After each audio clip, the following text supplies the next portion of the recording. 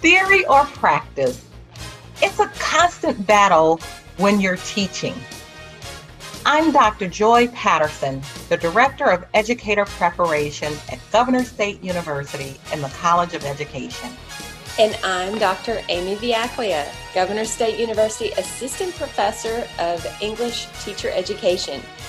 In Teaching and Learning, Theory versus Practice, Dr. Joy and I will duke it out over whether theory or practice wins the match.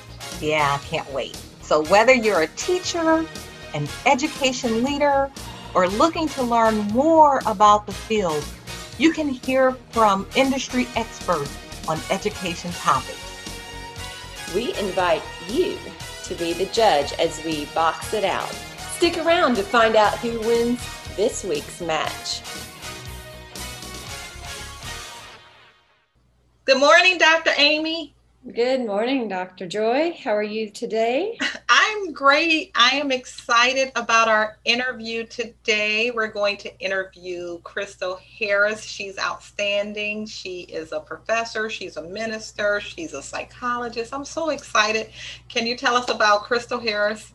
Yes, indeed. So she has made herself available for so many opportunities in the community and at GSU. So that'll be really interesting to see how she's made herself be in the right place at the right time. Her background is with counseling, psychology, and pastoral care and counseling. Her PhD came from the University of Notre Dame, and that's in psychology. So as a social psychologist, Dr. Crystal Harris is engaged in social issues that affect both GSU and the Metro Chicago community. She looks at problems systematically and builds forums for ongoing dialogue about the needs and solutions to these issues. Her background in counseling and mental health has been an asset to creating programs about others' sources of stress and depression and suicide prevention. So since coming to GSU in 2008, Dr. Harris has taught undergraduate psychology courses, first-year seminar courses, interdisciplinary studies. This experience-based learning is fundamental to her teaching philosophy. I know I'm going to ask her about this, about creating community through service learning and having that deeper process of strengthening the student satisfaction in their education experience. So we welcome Dr. Crystal Harris to the show to talk to us today. Good morning. Good morning. Yeah, Dr. Crystal Harris is a powerhouse. Good morning. Thank you. Thank you. I'm excited to be here today. So I have a first question for you, Dr. Harris. I want to first talk to you about being a career changer. I was blown away in reading your resume and your bio. And like you, well, Amy and I both, we're career changers. And sometimes we associate career changers as being kind of unhappy in their current roles. But I found out, I know for me, that it was more about how can I be better? How can I be more influential? And how can I do something more meaningful? I want to hear how you made this change. What was it for you? What made you decide to change careers? I mean, to a psychologist, to a professional educator, you have the whole religious thing going on. You know, what was it for you?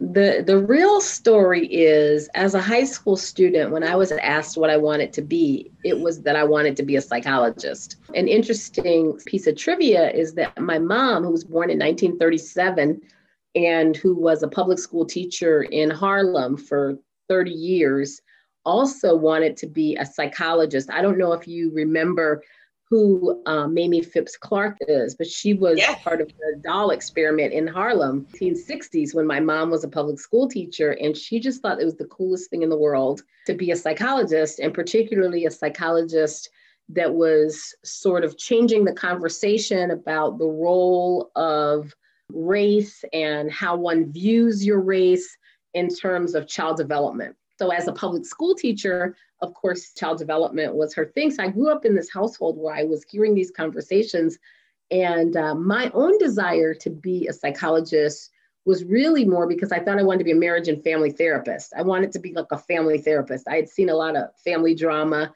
family arguments. I myself am one of those people who avoids conflict and doesn't like to argue. I'm a talker. but I'm not one who likes be in the presence of people arguing and yelling, despite growing up in a home where yelling was the norm. So I saw myself as the type of psychologist who would help these families navigate these complex dynamics. And I was also a child of divorce. So that was what I grew up thinking I wanted to do. Well, fast forward, you know how when you're a high school student, what you should and shouldn't do and what pays this. And I was really strong in math and science. I went to Catholic school for 12 years and I really loved Catholic school. It was a great time to be in Catholic school in the 80s. I graduated in 1984 for high school. So I got a lot of free rides to get math and science bachelor's degree. And my parents were like, and you want to do what? Like, why don't you want to be doing one of these things?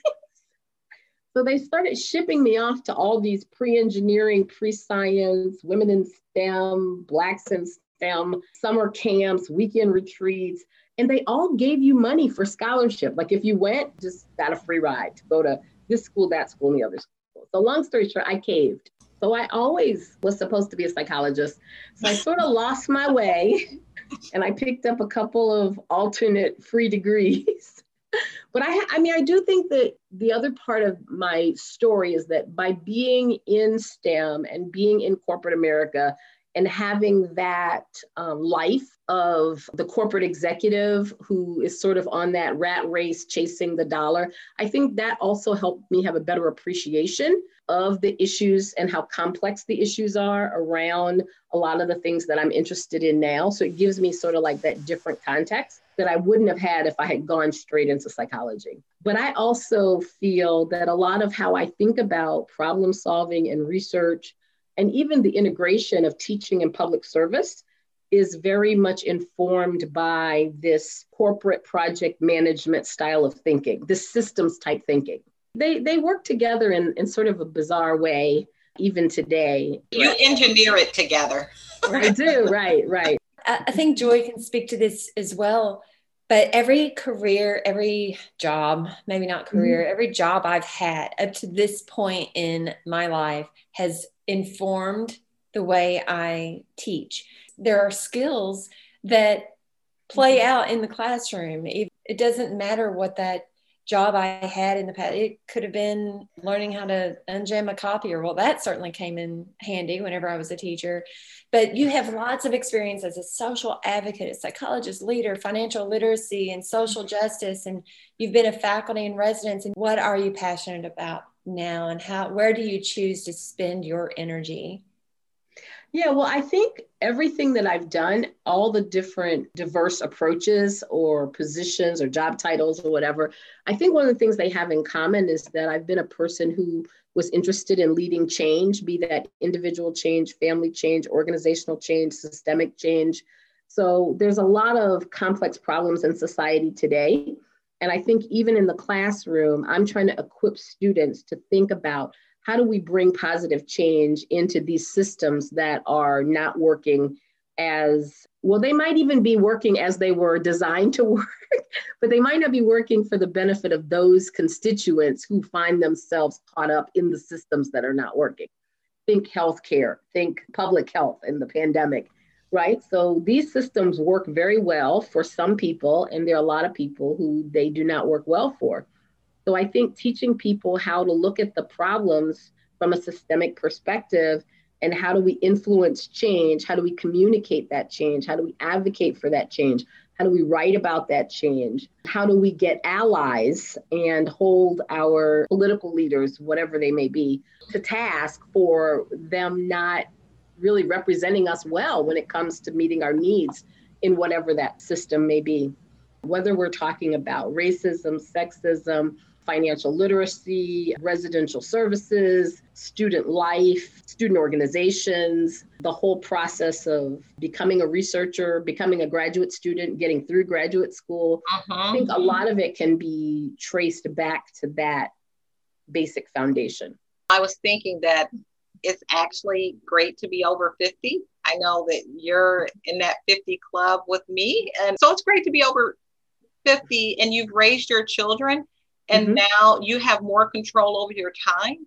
and Absolutely. what you want to do with your time and all these Mm-hmm. advocacy things. You were on an interview with cable television, Life Coach for Women Over 50, which I just think is amazing. We can do such amazing things. Tell us about that interview. Yeah, so I think one of the things that I'm really passionate about now as I think about like what is next for me, I don't have any plans to leave GSU at this point, but I do know that it's not going to be my last chapter. So at some point, I think you do have to be thinking about, well, what would you want to do next? Where is the next frontier? And as a Black woman in particular who's over 50, I really would love to be more involved in the space of women as leaders and women as change agents outside of the academy. So I think where the academy is a great platform for doing certain things within education and within our students and changing our student lives. But, you know, our work has to go beyond the Ivy Tower. I love what I do in the classroom. I'm a part of 2 different research teams, but I'm also really excited about when I have the opportunity to talk to women who don't have degrees and who don't have the opportunity to have the exposure that I've had, or to read what I read, and to be able to sort of translate that into another space where it still can be meaningful and hopefully inspiring. So that interview was really about sharing, again, my story. So I was really being interviewed as a person who had made a successful career change. I actually was under 50 when I made my change from corporate America to higher education. I believe that there is probably yet another transition in my future outside of the Ivy Tower. I think so much of what I do, I want it to last, and I want it to have a legacy that's beyond the academy. Mm-hmm. And so I think that I was asked to do that at the beginning of the summer, at the beginning of the pandemic. So I had like all summer to think about it.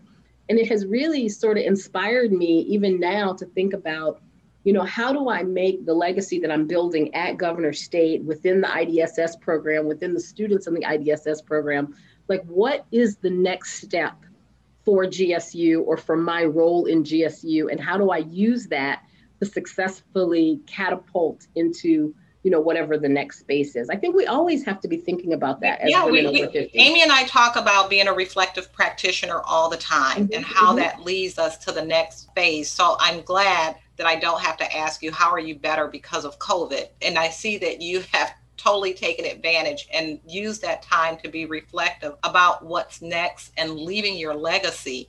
We really want to hear more about your interest in mentoring female students, especially in finding leadership opportunities.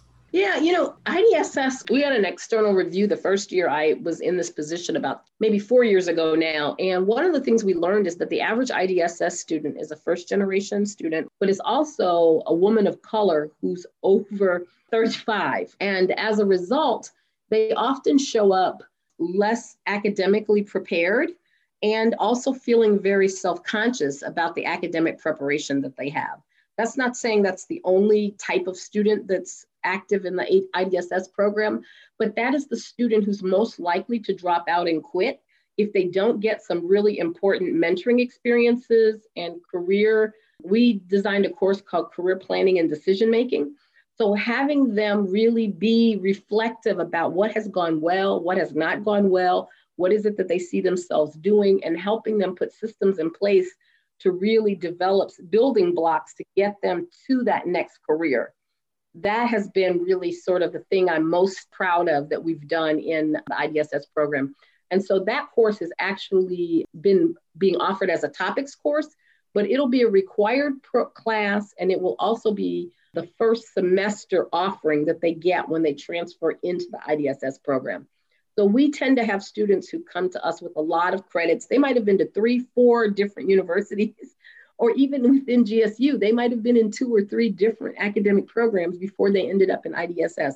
So they have a hodgepodge of credits. And of course, when you're in that many different programs and you're not making progress, you end up more confused and feeling more self-defeated. That energy isn't structured in the right way. And so I really think that's one of the examples of like a type of thing that we're doing to kind of change the narrative around how do we equip them with the skills and the infrastructure to finish the degree, and to just finish the degree and check the box, but to make that degree be a valuable, marketable tool that puts them where they need to go next. Let's talk about where they need to go next.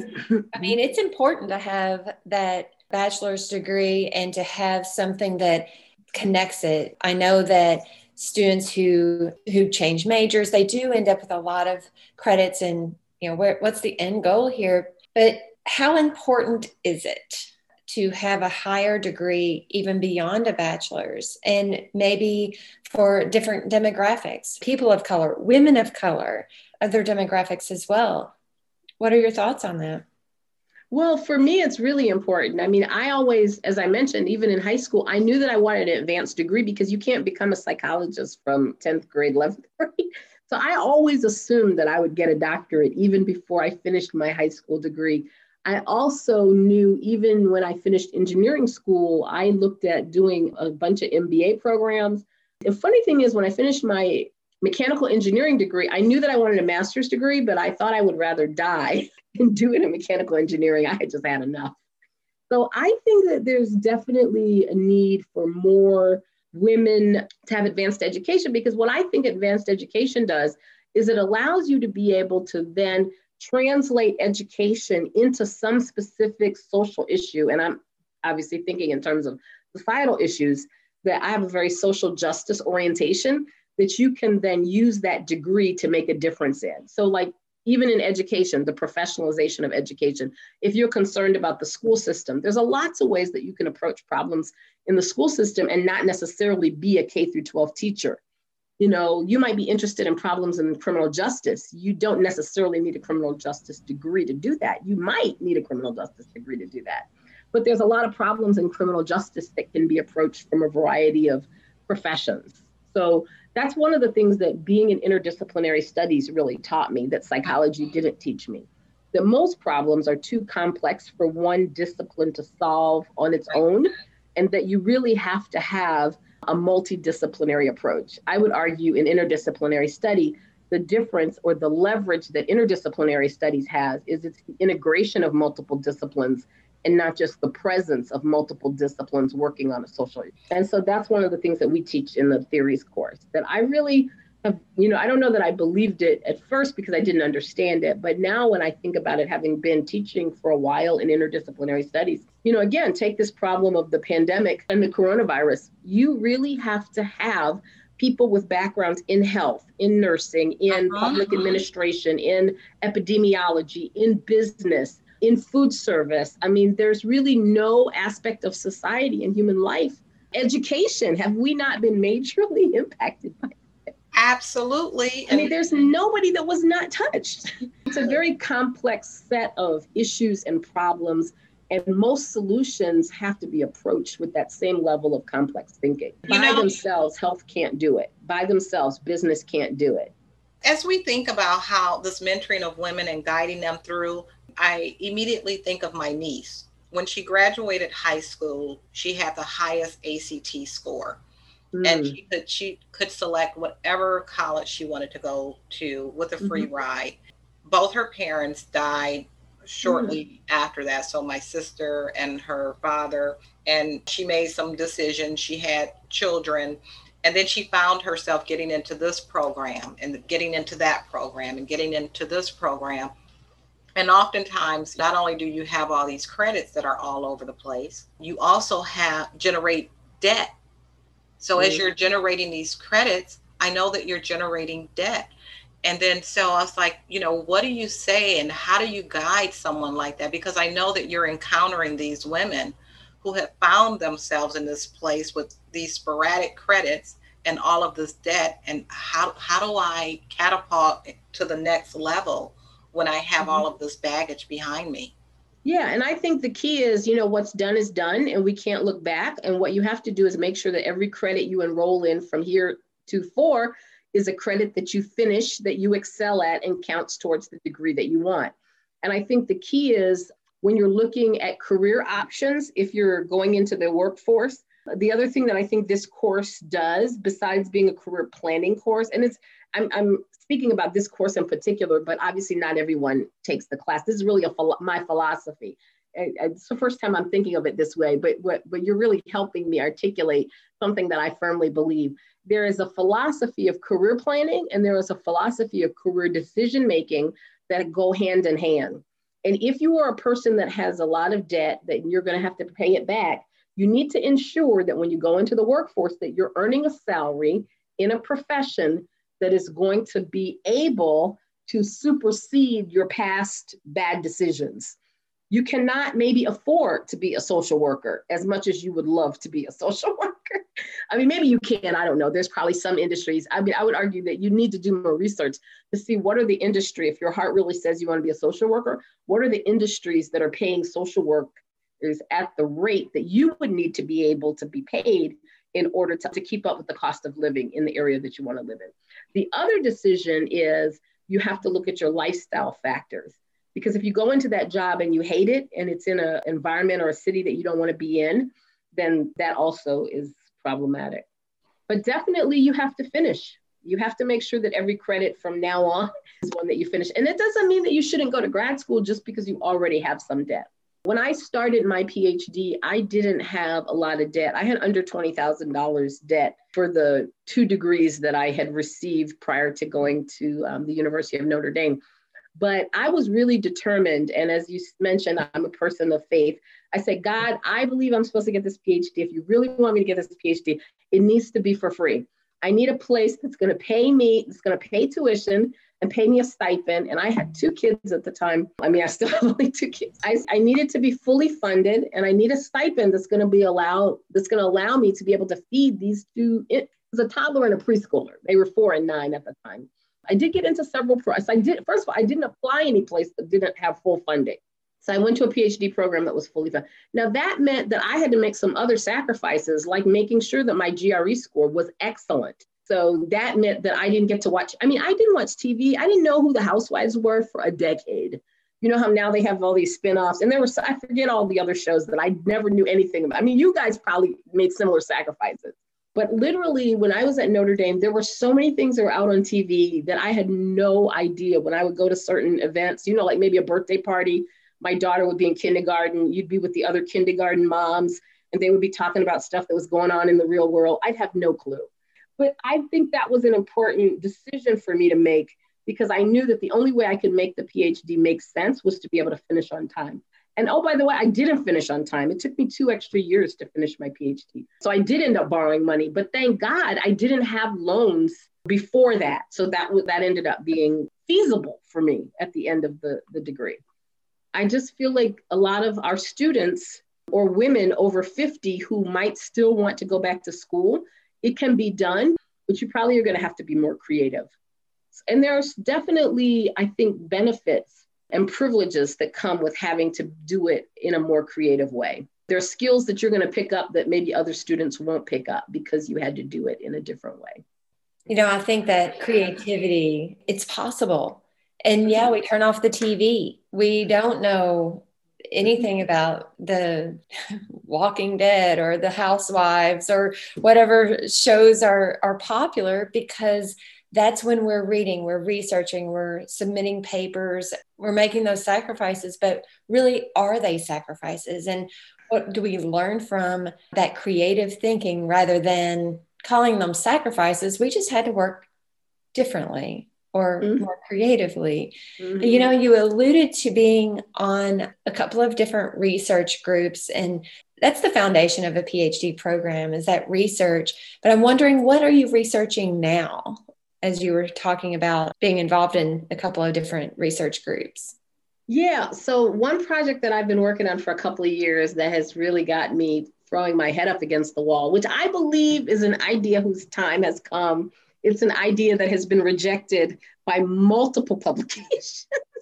And I can say that lightheartedly now because I'm sort of having like this really interesting deja vu moment. So let me just tell you what it is, and then you'll see the irony in this. So about 4 years ago, a colleague of mine, Dr. San Stevens, she is a board certified clinical psychologist in Florida. She approached me about doing this paper about students with serious mental illness. So she was really interested in actually young adults with serious mental illness and how those mental illnesses are exacerbated by different complex situations that they have navigating higher education and how they drop out and then various other negative outcomes happen. So I was interested, but not super interested. So she and another GSU alumni, Dr. Rieko Miyakuni, who's out of the Counselor Educator Program, have been working on this manuscript. It's a thematic review of literature about students of color who are poor and have serious mental illness and how they navigate through higher education.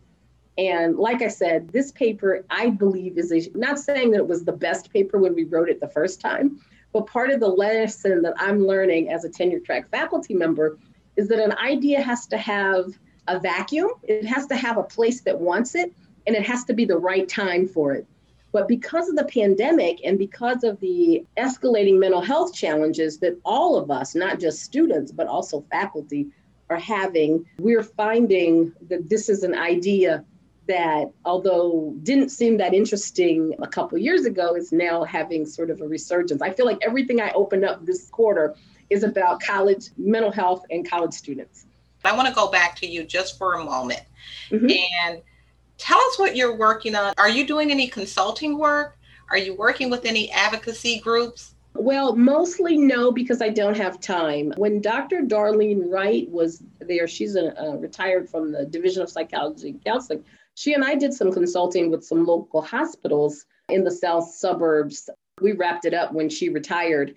But so that was really the only thing that I've done, and I loved doing it. And it happened because there had been a staff member who committed suicide at one of the local hospitals, and the need for mental health care for employees in the healthcare organization, which again, you can see the need for that again, right? Absolutely, absolutely. So it's a very intense time to be in the healthcare industry. And it was even then, there was no pandemic when that happened. Basically, it really rocked the healthcare system in the south suburbs at the time. We have this idea, so-and-so would never do that, or so-and-so wouldn't be depressed, or how could so-and-so be blah, blah, blah, blah, blah. But it's a lot to be effective and on 100% of the time dealing with people with their crises. I do think I might eventually, but I haven't in a very long time. And I got involved in that project because Dr. Wright was a mentor of mine. I do have a couple more questions. One, you've talked about the different opportunities you've had to be involved in different projects, different research.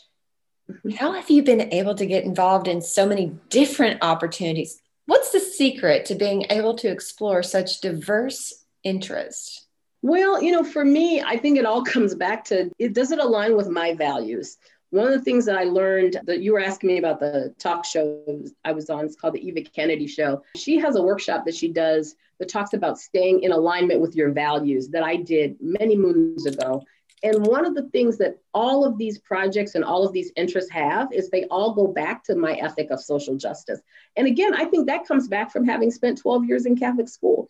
I think this idea that the society should have a moral compass and that we should operate our careers and whatever it is, raising kids, in your relationships, should all come back to whatever those core values are. I think that that's what the common thread is. But I have a lot of energy anyway, as long as it's something I want to be doing that's aligned with those values.